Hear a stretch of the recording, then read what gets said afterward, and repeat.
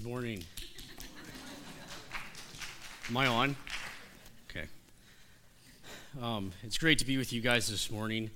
And if you're a visitor here growing up, my family would occasionally break out of their comfort zone and we'd try a new place to eat. And afterwards, the question would be posed to my dad what he thought about the restaurant. And he would respond with, "I made 2 trips today, my first and my last." And I hope that doesn't prove to be the case with you. And our pastor, as Pastor John had said, he's spending time with his family, enjoying the great outdoors, and he will be back next week. We'd love to see you here again and get to know you guys a little bit better. But my hope today is that we all leave here with a deeper understanding of the profound truths of God's mercy in Christ Jesus. Our text today comes from Romans 12, verses 1 through 2. It says, "Therefore, I urge you, brethren, by the mercies of God, to present your bodies a living and holy sacrifice acceptable to God, which is your spiritual service of worship. And do not be conformed to this world, but be transformed by the renewing of your mind, so that you may prove what the will of God is, that which is good and acceptable and perfect." Let's pray. Father, I thank you for this opportunity that you have given all of us to come and hear your word and to be changed by it and be transformed by it and in a way that only your Spirit can do. And Father, I know that there are some who can't make it here today, and I pray that you comfort them and strengthen them and encourage them. If it seems that hope is too far to be reached, but we know that's not the case through Christ. And I pray that you remind them of that today and every day. And I pray that you remove distractions from all of us and that we can be attentive to what your Spirit has to say. In your name we pray. Amen. There is a danger in Christianity to deviate from living a life of faith in response to God's mercy and to drift into a lifestyle of offering God our best efforts. When that belief displaces the truths of the gospel, we start to find ourselves living by legalism. We begin to measure our spiritual health by what we do or don't do. We're never late to church. We don't drink as much as that guy. We don't use profanity. I know God is pleased with me because I forced the gospel on 20 people last week, even though they didn't want to hear it, but I persevered. Society, and even some in the church, believe that Christianity needs to be done by observing a bunch of rules and regulations. But God's will for the believer is to actively live a life pleasing to Him. And a pleasing life to God, as we will see in the text, must be a Spirit-led life built on God's mercies rather than man-driven life built on how good we do Christianity. And to understand the big picture of our text, we're going to take a slight detour to get some context by what Paul means by the mercies of God in chapter 12. And notice that Paul begins his chapter with a therefore that implies we need to find out why the therefore is therefore. In chapters 1 through 11, Paul helps us understand why Christ alone is necessary for us to be restored to relationship with God. He makes quite clear that you and I are incapable of working ourselves out of sin, and God's mercy towards humanity is made evident by the fact that no one can earn it. In Romans 3:11, we read that there is none righteous, not even one. There is none who understands. There is none who seeks God. He goes on in Romans 3:23, "For all have sinned and fall short of the glory of God." We start to understand that mankind is not as good in the eyes of God as some may think. And Paul is not saying that there aren't nice people here or that people didn't hold doors for the old ladies at the grocery store. He's not speaking about the heart of mankind on the horizontal plane, but rather the vertical. And he's letting us know that as it relates to our relationship with God being restored, we can offer nothing God would accept as a full or even partial payment in exchange for our salvation. It's incompatible with the gospel message to say that Christ paid 90% of our sin and the last 10% is left for us to earn by works. Nor does Christ just give us the potential to do good works so that we can dig ourselves out of our own holes. He completely paid in full what God demanded from our sin because no man, past, present, or future, could fulfill what God required. And he did so purely out of grace and mercy. The bad news, Romans 6:23 says that for the wages of sin is death, But the good news is the free gift of God is eternal life in Christ Jesus our Lord. The mercies of God are not conditional upon how you and I might be or can be, because we will never be. It is only through Christ entirely that we are redeemed to God from our sin. Romans 5:6-8 says, "For while we were still helpless, at the right time Christ died for the ungodly. For one will hardly die for a righteous man, though perhaps for the good man someone would even dare to die." And verse 7 is simply saying that it would be highly improbable for you and I to even fathom giving our lives up for a stranger. But even if they were a good person, if they were Billy Graham or Mother Teresa, we might consider it. It's conditional. God does not work on the conditional grounds of giving his son for us, as evident in verse 8. But God demonstrates his own love toward us, and that while we were yet sinners, Christ died for us. And the result, we are justified, that is, to be declared righteous and accepted by God because of Christ who makes us new. We are no longer enslaved and utterly hopeless to a life of sin. Romans 8:1 says, "Therefore, there is no condemnation for those who are in Christ Jesus." Paul spends a lot of time in making his case for salvation in Christ by faith alone in the past 11 chapters, and now he answers the question, what do we do about it? God's mercy is great, but how do we respond? Does Christianity stop at the altar call at church? Is our primary purpose to memorize all the songs that come on K-Love? Or is it to be more spiritual than the guy sitting next to you in the pew? If we don't answer these questions biblically, we are then left to our own speculation, which opens the doors for pride in our own abilities to please God. In chapter 12, Paul gives us the rubber meets the road application on how we ought to respond in light of God's mercies. "Therefore, I urge you, brethren, by the mercies of God, to present your bodies a living and holy sacrifice, acceptable to God, which is your spiritual service of worship. And do not be conformed to this world, but be transformed by the renewing of your mind, so that you may prove what the will of God is, that which is good and acceptable and perfect." Because of God's mercy, we are to worship him with our life. In verse 1, Paul urges or pleads with his brethren in faith to live by the mercies of God. He does not invoke his apostolic authority in order to dictate their lives for him. John Piper makes the observation that had he done this, it would be as though a parent telling their child not to do something just because they said so. That form of obedience produces just another form of legalism because someone with credentials or authority told them to do it this way. And he urges, because of God's mercy. Back up. Paul knows that what pleases God is a life lived in response to the impact of his mercy, not by an obligatory response, the parental, "I told you so." Paul even addresses them as brethren. He's in this with them as a brother of Christ, and his plea is not to urge them to be a bunch of decaying legalists. His desire is to teach them that what pleases God is a complete surrender of our lives to our salvation in Christ. And this remains true for you and I today. And he urges, because of God's mercies, to present our bodies as a living sacrifice, holy and acceptable to God, which is our spiritual service of worship. Now, obviously, Paul doesn't mean that you and I are to literally kill ourselves for God like the sacrifices in the Old Testament. But since our old, former self has been crucified with Christ, we are now to live in our new, redeemed self to glorify God, to worship him. In the Old Testament, animal sacrifices were used to atone or account for a person's sin against God. And whoever presented the animal to be used in the sacrifice would, as Matthew Henry writes, transfer their rights, title, and interest in it to God on account of their sin. And though you and I do not literally kill ourselves, we do relinquish our rights to our entire being to be presented to God for his purposes and his will. Paul states that doing this is what logically follows in response to God's saving mercy. And we do this in the form of worship. We worship God not just here at Crossway on Sunday mornings, but each and every day through obedience to God's will as it is written in his word.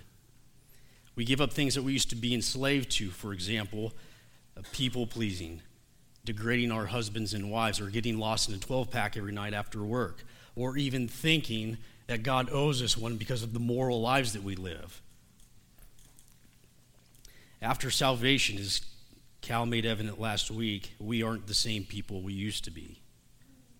We have been made new in Christ, and we live sacrificially in the sense that we no longer practice lawless deeds because God's mercies are infinitely more valuable and life-changing than they ever could be.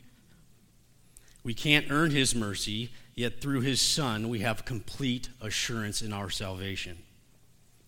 It is from this truth that Paul urges us to present our bodies to God in the form of a worshipful obedience. And because of our salvation in Christ, it is acceptable or well-pleasing to God. And it can be tough at times. It doesn't come naturally to us. It's a sacrifice, but it would be an understatement to say it's worth it. Giving our lives as sacrifices to serve God not only pleases him, but our hearts and our lives are transformed into Christ-likeness in the process. We don't live to gain God's mercy, but to worship him in obedience because his mercy has already been given to us by Christ. However, Paul still warns us about the snare of integrating into the pattern of this age in verse 2. And do not be conformed to this world, but be transformed by the renewing of your mind. Because of God's mercy, we are to be shaped by his word, not by popular opinion. I think many of us have heard the phrase that though we live in the world, we are not to be partakers of the world. And Paul knew that the temptation is real for believers or a body of believers to incorporate society's values into Christian living. For example, all people go to heaven. God didn't really define marriage between one man and one woman. We are true Christians because we don't smoke, drink, or chew, or go with girls who do.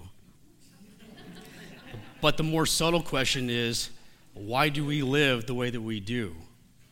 Is it because of the gospel or because we have yielded to the constant pressure of popular opinion?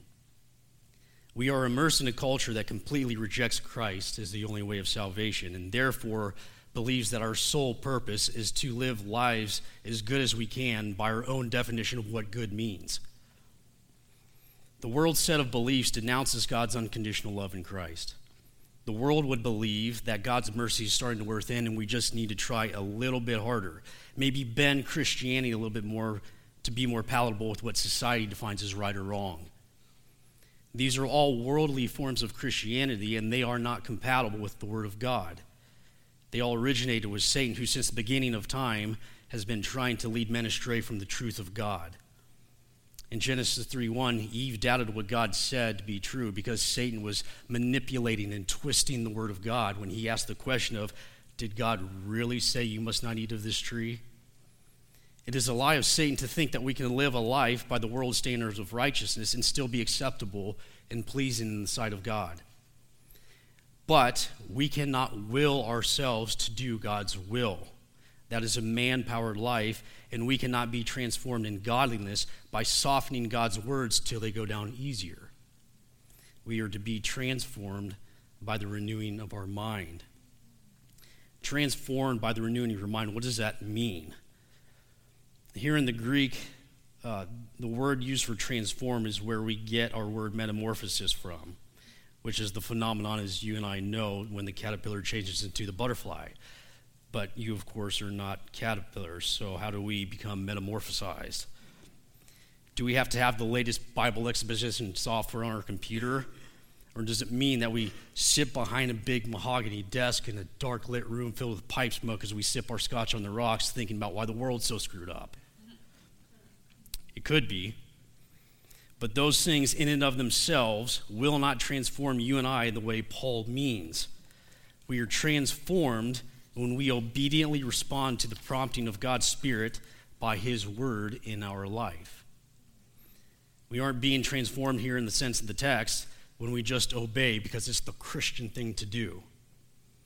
We in and of ourselves cannot produce that desire. Our minds, our emotions, our will, our intellect are changed by the Holy Spirit using the Word of God to chip, cut, grind everything away from us that is not of God with the purpose of transforming us into Christ-likeness. Hebrews 4:12 says, "For the word of God is living and active and sharper than any two-edged sword, and piercing as far as the division of soul and spirit, of both joints and marrow, and able to judge the thoughts and intentions of the heart." In Psalm 19, as Pastor John read, says the law or word of God, it restores our souls, it enlightens our eyes, it causes our hearts to rejoice. And the word of God is God's way, not the world's way, of transforming us by renewing or the renovating of our minds by changing how we think. Through the constant transforming work of the Spirit in our lives, we are able to discern and obey God's will for his children. And do not be conformed to this world, but be transformed by the renewing of your mind, so that you may prove what the will of God is, that which is good and acceptable and perfect. Because of God's mercy, we prove that his will is perfect. I had a professor that used to say in class all the time that the proof of the pudding is in the tasting. And this is true when it comes to verifying if God's will is in fact good and acceptable and perfect. We can know what the Bible teaches, but how can we empirically verify its claims in our lives? We live God's way in faith. We know that God wants us to worship him in a way that is acceptable in verse 1. And we know God does not want us to integrate society's values in our lives. And we also know that we are transformed in our thinking by God's word. But if God wants us to live lives pleasing to him by being transformed in our thinking by his word, how does that happen? Well, the proof of God's claims is in the doing. I've often heard people say things like, "I tried Jesus for a bit and it didn't do anything for me, so I quit going to church and now I'm doing my own thing." Or, "I was told that Jesus would make my life easier, and if I had enough faith, I'd be wealthy.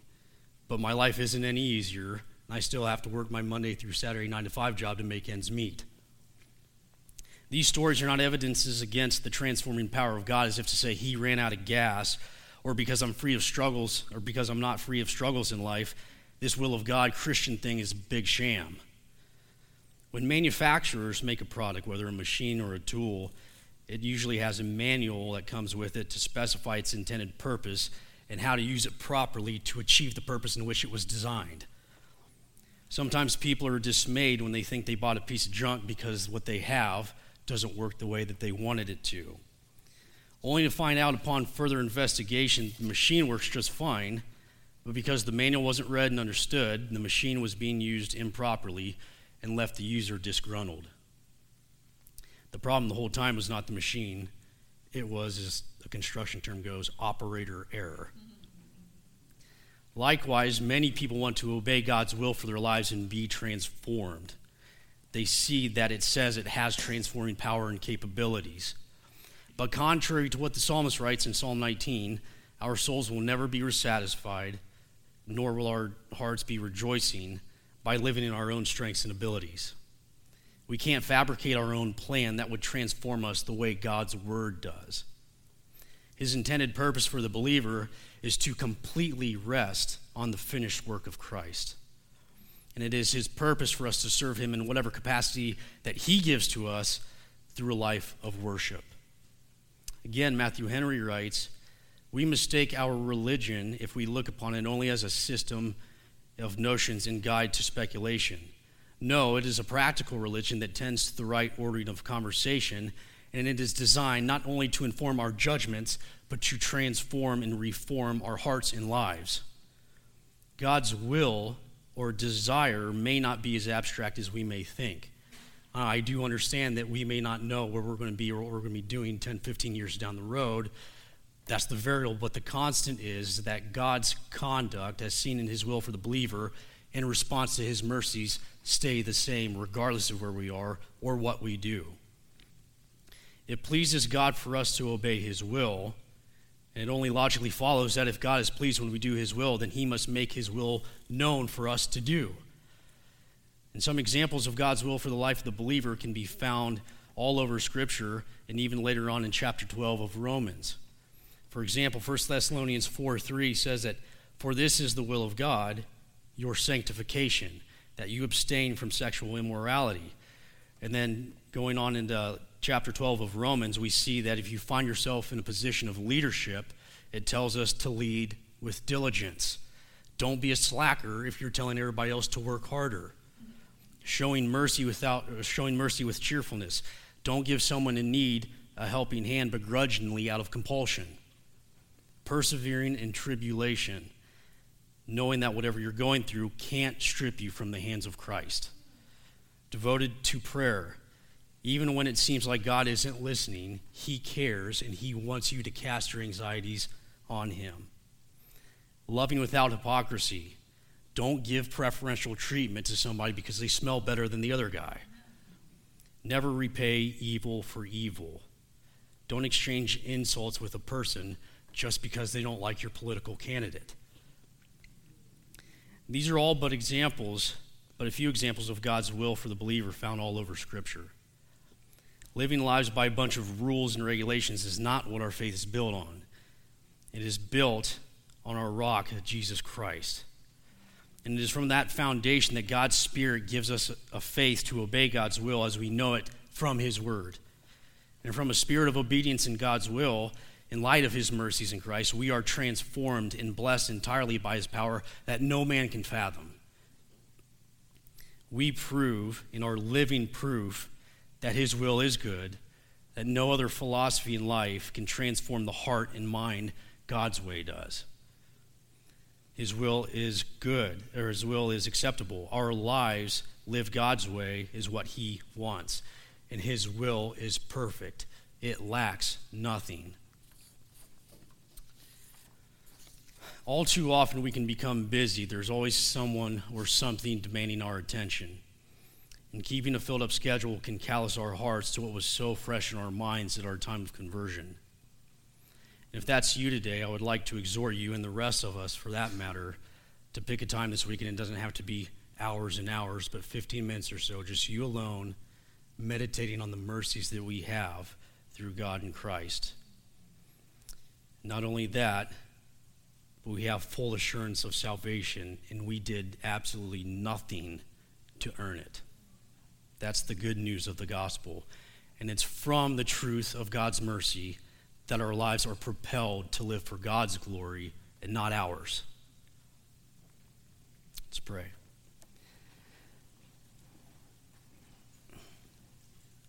Father,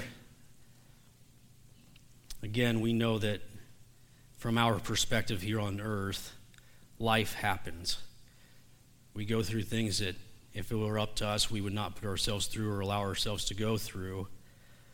But nonetheless, it's in those opportunities and in our everyday lives that we are living examples of the hope and the change of Christ in us.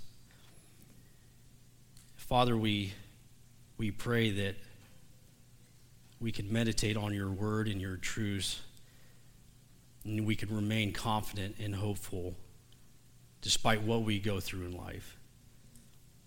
God, you are a great God. You are merciful. And nothing can take away our salvation we have in Christ. We thank you for your word. We thank you that you answer prayer, and you hear our pleas, you hear our cries, you hear our desires, and we are transformed by your power that only you alone can bring. We pray these things in your Son's name. Amen.